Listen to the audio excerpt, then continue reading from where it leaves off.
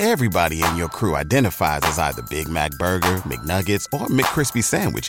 But you're the Filet-O-Fish Sandwich all day. That crispy fish, that savory tartar sauce, that melty cheese, that pillowy bun.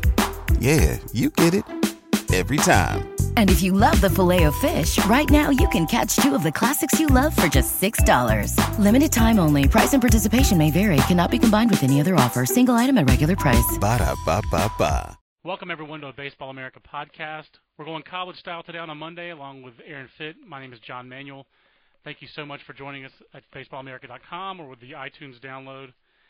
And we want to remind you that when it comes to buying a baseball bat, DeMarini just changed the game, introducing Demo House, where you can step into the cage and hit the latest from DeMarini before you buy, because there's no substitute for hitting a real baseball or talking to people who know both bats and batting.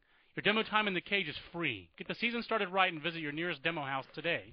Locations and full details can be found at demarini.com/Demo House. Aaron, we may as well have gone to the Demo House today to do this top 25 ranking.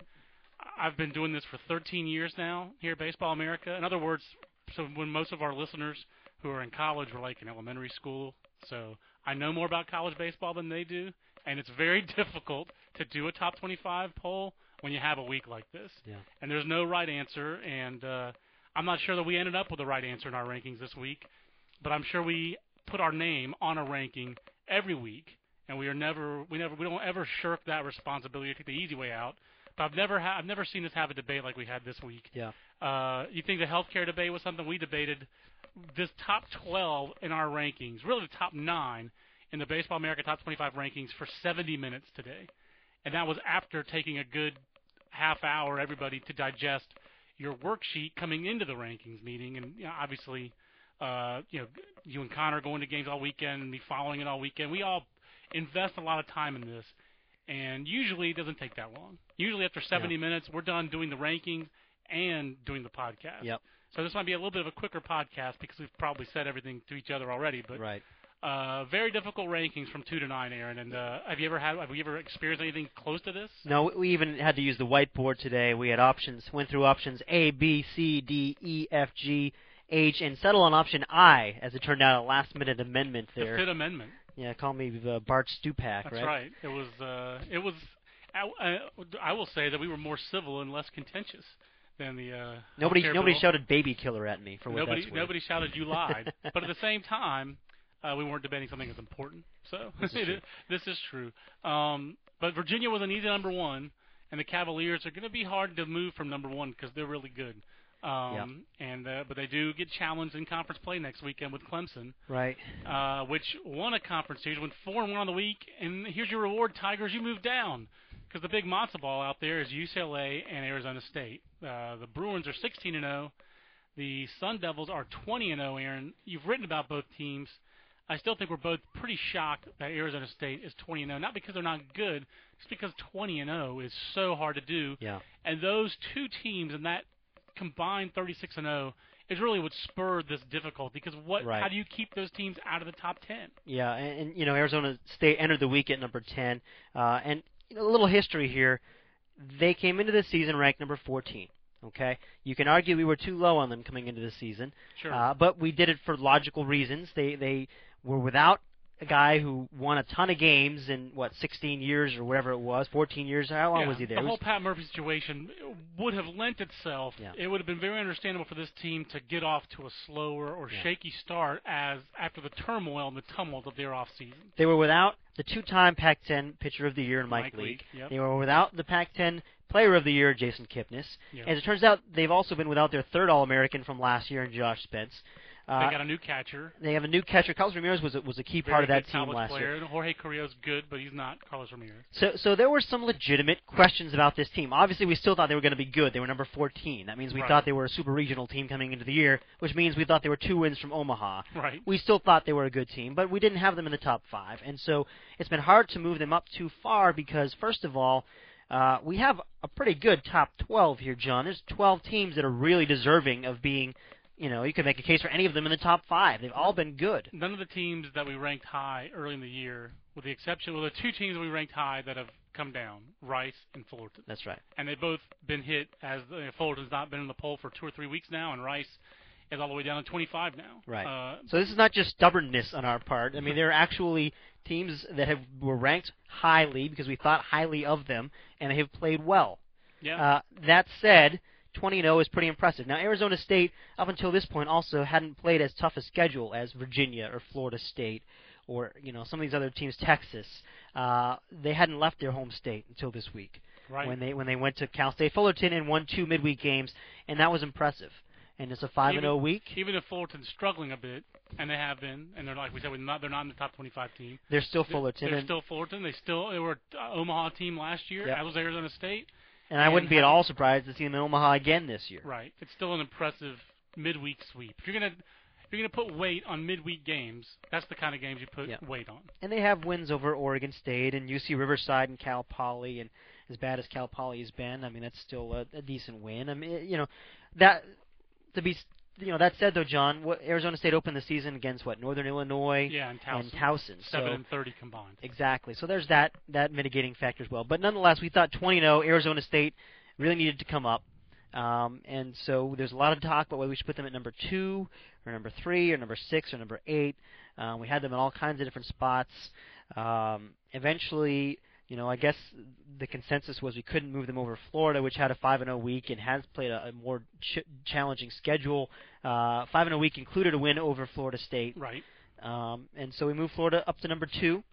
And the Sun Devils come in at number 3 as our last-minute compromise, which means that Georgia Tech, TCU, and Florida State all drop a spot after winning their weekends. But they all, Which we don't like to do. We don't don't like to do that. But Georgia Tech did lose a game to Maryland, a team that they should not lose to. Right. They lost the game, not just at Maryland, but they lost the game with Deck McGuire on the mound, which, when you have 14 starts with your number 1 starter, you kind of expect to go, in my mind, when it's Deck McGuire, if the team goes anything less than 12-2, 11-3 with him on the mound for the season, you'd be shocked. And they still have a very strong ACC schedule to play. They've opened up with Wake Forest and Maryland. You kind of think they should go 6-0 in those games, even with the one series at Maryland. And also Georgia Tech has played the weakest schedule of any of these top 12 teams. No doubt. Losses to Maryland and Xavier, and we're not talking about Xavier on the basketball court. So that's why. I mean, Arizona State was 14 to start the season, as you said, Aaron. They moved up 4 spots, and that's because Fullerton and Rice at 4 and 5 in our preseason rankings had dropped behind them. UC Irvine at 8 and South Carolina at 10. They'd really moved up those 4 spots. Everybody else, Texas, Virginia, LSU, Georgia Tech, Florida, Florida State, TCU, Coastal Carolina, Louisville, all those teams have had virtually the same success as Arizona State. The only difference is they aren't 20-0, but they're all 16-2, 17-3. And if you put Arizona State, if they play Florida State's schedule, they're not 20-0. I'm sorry, they're just not. Florida State's played 11 top 25 teams. Yeah. You put Arizona State with Florida with their schedule or Virginia's schedule. No way. There's no way. Nobody goes 20-0 against that schedule. It's hard to imagine them doing that. And like you said, they have left the state of Arizona once. Right. So. TCU lost 1 game to BYU. I mean, they still we're obviously very impressed with TCU, but we can hit them 1 spot to allow Arizona State to move up. Florida State, it's an impressive road series win against North Carolina. We hate dropping a team after a series win like that, but they did go 2-2. That was the toughest one for me because Florida State has played a ferocious schedule to this point and has one bad inning basically all year, which was the 6-run 9th inning when they lost that series to Virginia. I mean, that said, they lost the series. A win is a win, a loss is a loss. And they do have losses.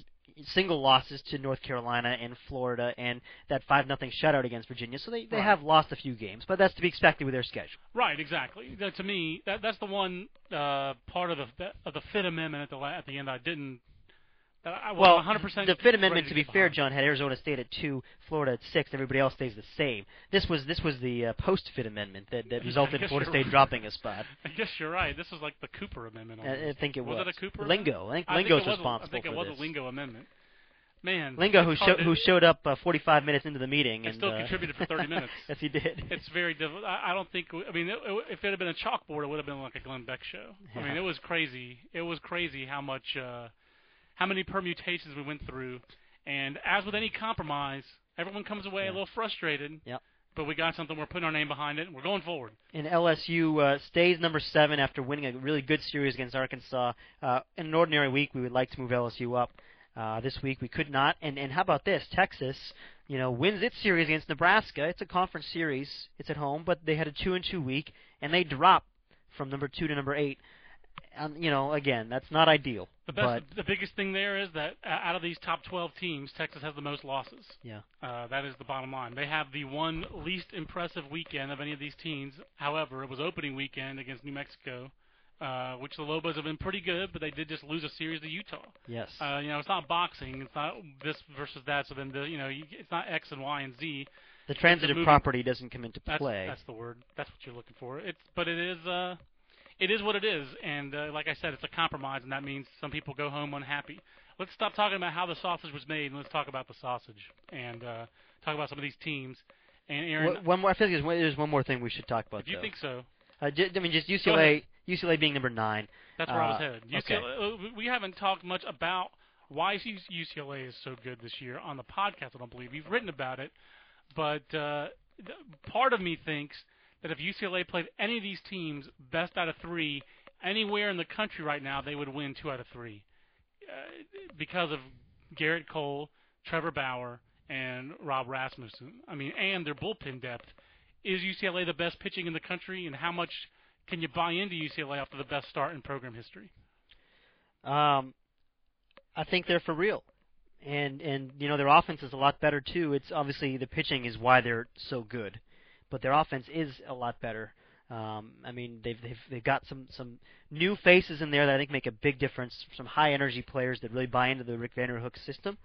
But on the mound, you could certainly make a case that they're the best pitching staff in the nation. I still think Texas has a lot to say about that.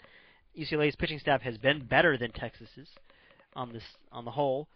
Texas has played a tougher schedule. They have, but they don't have the ballpark advantage that Texas has either. This is also very true. Texas is in an extreme pitcher's park, and UCLA is not. It comes down to those two for best pitching staff in the country. Take your pick. I think it's a push. Garrett Cole, Taylor Youngman, that's a push. I think the rest of UCLA's weekend rotation is better than Texas, and I think that their bullpen is deeper. I would give a slight edge to the Bruins. But they don't have a Chance Ruffin. Klein's been very good. Dan Klein's been very good. But the bottom line is they don't have Augie Garrido.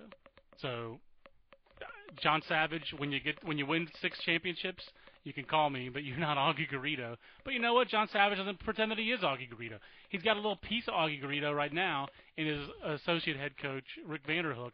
And that marriage of John Savage, elite recruiter, elite pitching coach, great track record in his history in college baseball, whether it was in Nevada, USC, UC Irvine, UCLA, developing pitchers, bringing them in.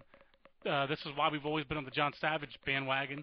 I got off a little bit the last couple of years because UCLA was a constant underperformer. They're not underperforming now, and I think he's found the right combination. And Rick Vanderhook is a really great story there, too.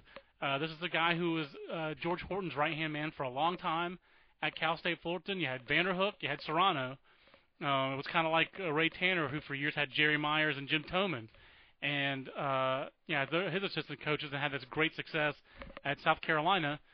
Kind of same thing at Cal State Fullerton. Serrano goes off and gets the Irvine job. Now he's back at Fullerton. But when he came back to Fullerton and George Horton left for Oregon, there was some thought that Rick Vanderhook would be given the Fullerton program, and he was not. Fullerton as an institution chose Dave Serrano to be their head coach, not Rick Vanderhook, and that was uncomfortable, I think, for a lot of people involved. Everyone. And so kudos to Rick Vanderhook for putting the past. He's not here to talk about the past. He's focused on the UCLA Bruins and making the Bruins as good as they can be. And it is unusual to see UCLA as the best team in Southern California. That has not been their history. It's always been Southern Cal, or it's been Long Beach State, or it's been Fullerton, or it's been Irvine. It's been somebody else other than UCLA. But right now, UCLA is the best team in Southern California. And sure. I think it's really impressive, and they're going to be very hard to dislodge.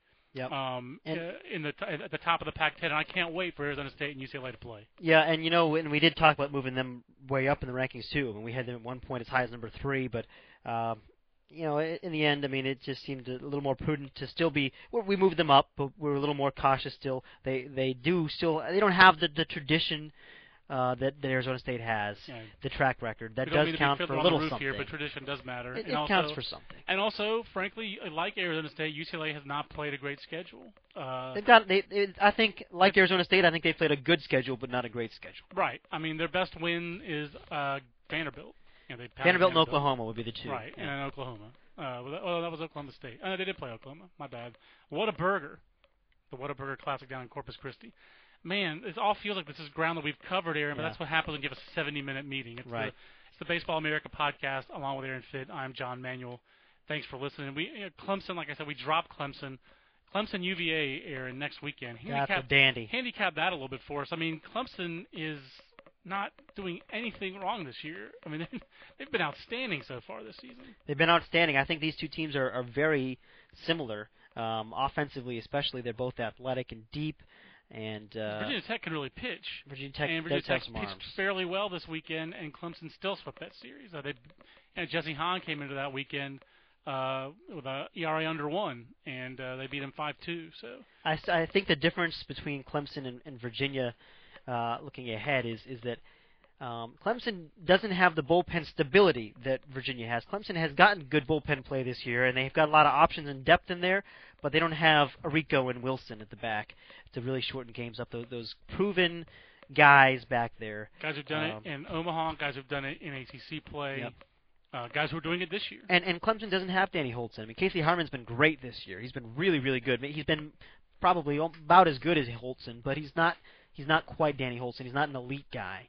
Big X factor for me is, and we talked about it in the preseason with Clemson, is Kyle Parker. Yeah. I think Kyle Parker, I said in the preseason, if this guy had a big year, A, he could be a significant draft guy, and B, Clemson could jump on his back a little bit. Yep. This is a guy who hit 20 home runs as a freshman in the ACC, and that was after he entered school a semester early because he's also a quarterback. And this year here, he's Clemson's starting quarterback, so obviously he didn't play fall ball. He's jumped right in. He's having an amazing season so far with 9 home runs. And the thing that leaps out is 17 walks and 12 strikeouts. Yeah, the 12 strikeouts and 70 at-bats jumps out as a positive because he's a guy who struck out a lot last year. And, obviously he's getting into conference play. And, Virginia Tech and Virginia, two different balls of wax in terms of pitching. As good as Virginia Tech's arms can be, Virginia has arms and execution and history with these pitchers. So big time matchup this weekend. Very impressed with Clemson in the last 3 weeks, with sweeping Virginia Tech, very talented, sweeping North Carolina State, which good club, is not a great club, but a good club, and taking that South Carolina series, and those are the last 3 weeks. That's pretty darn good, and it's amazing we had to move them down a spot this week, but yeah, not what we wanted to do. But again, it is kind of what it is.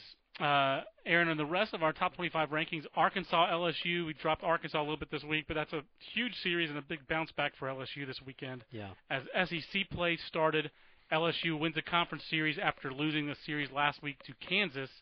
Kansas goes 0-4. It's not a good week to be a Jayhawk. No, I think it's more basketball. I think that their fans really care more about the basketball than the baseball, and I don't blame them. But a tough week for the. I have a feeling a lot of them made that trip to St. Louis though for the series against the 2-game series against the Billikens this weekend and came away heartbroken. But you think so? That's awesome. I love that they were actually in St. Louis. No, I think if Kansas had won the basketball, they would have been going to St. Louis this weekend in the Midwest. That's where the Midwest finals are going to be. So, but St. Louis heartbreak all weekend for Kansas. Yeah. For old KU. But Arkansas, LSU, anything jump out at you from that series or anything from the entire SEC weekend? Yeah, Arkansas, after winning that first game, was in the driver's seat in that series, and I thought they were going to win that series. I think the catbird seat is where they were. The catbird seat. And I thought they were going to win that series after winning the opener. LSU showed a lot of toughness, and we knew they were tough. They won the national title last year, for goodness sakes. And they, I thought that they did not have the pitching edge in any of those 3 games on paper, but they won the last 2, and that's what tough teams do. LSU is really good. I'll tell you what, it seems like their veteran lineup is really just they still haven't even exploded yet. No, but they're still, even when they're not hitting on all cylinders, LSU can still score runs. They can still rally when they need to. It's a lot like about this time last year. Yeah, LSU, you're right. we said that we thought they had the best lineup in the country last year, and about this time they hadn't really performed like it, but they still were very dangerous. And at the end of the year, I think they proved us right. I wonder what the spark will be for them this year, like it was last year when they moved a couple guys around, put Austin Nolan shortstop, slid LeMahieu over. Maybe Leon Landry getting healthier this year, being full time in the outfield. What's it, a leg injury, a hamstring? He's got. Yeah, I think he is back in the outfield now, though. But I mean, I wonder what that spark will be for LSU that when they really take off. But I think we fully expect it. South Carolina staying in the SEC, big series win this weekend against Tennessee. They pitched pretty well. Ole Miss with a big series win in the SEC this weekend, in a ranked series at Kentucky, winning 2 out of 3.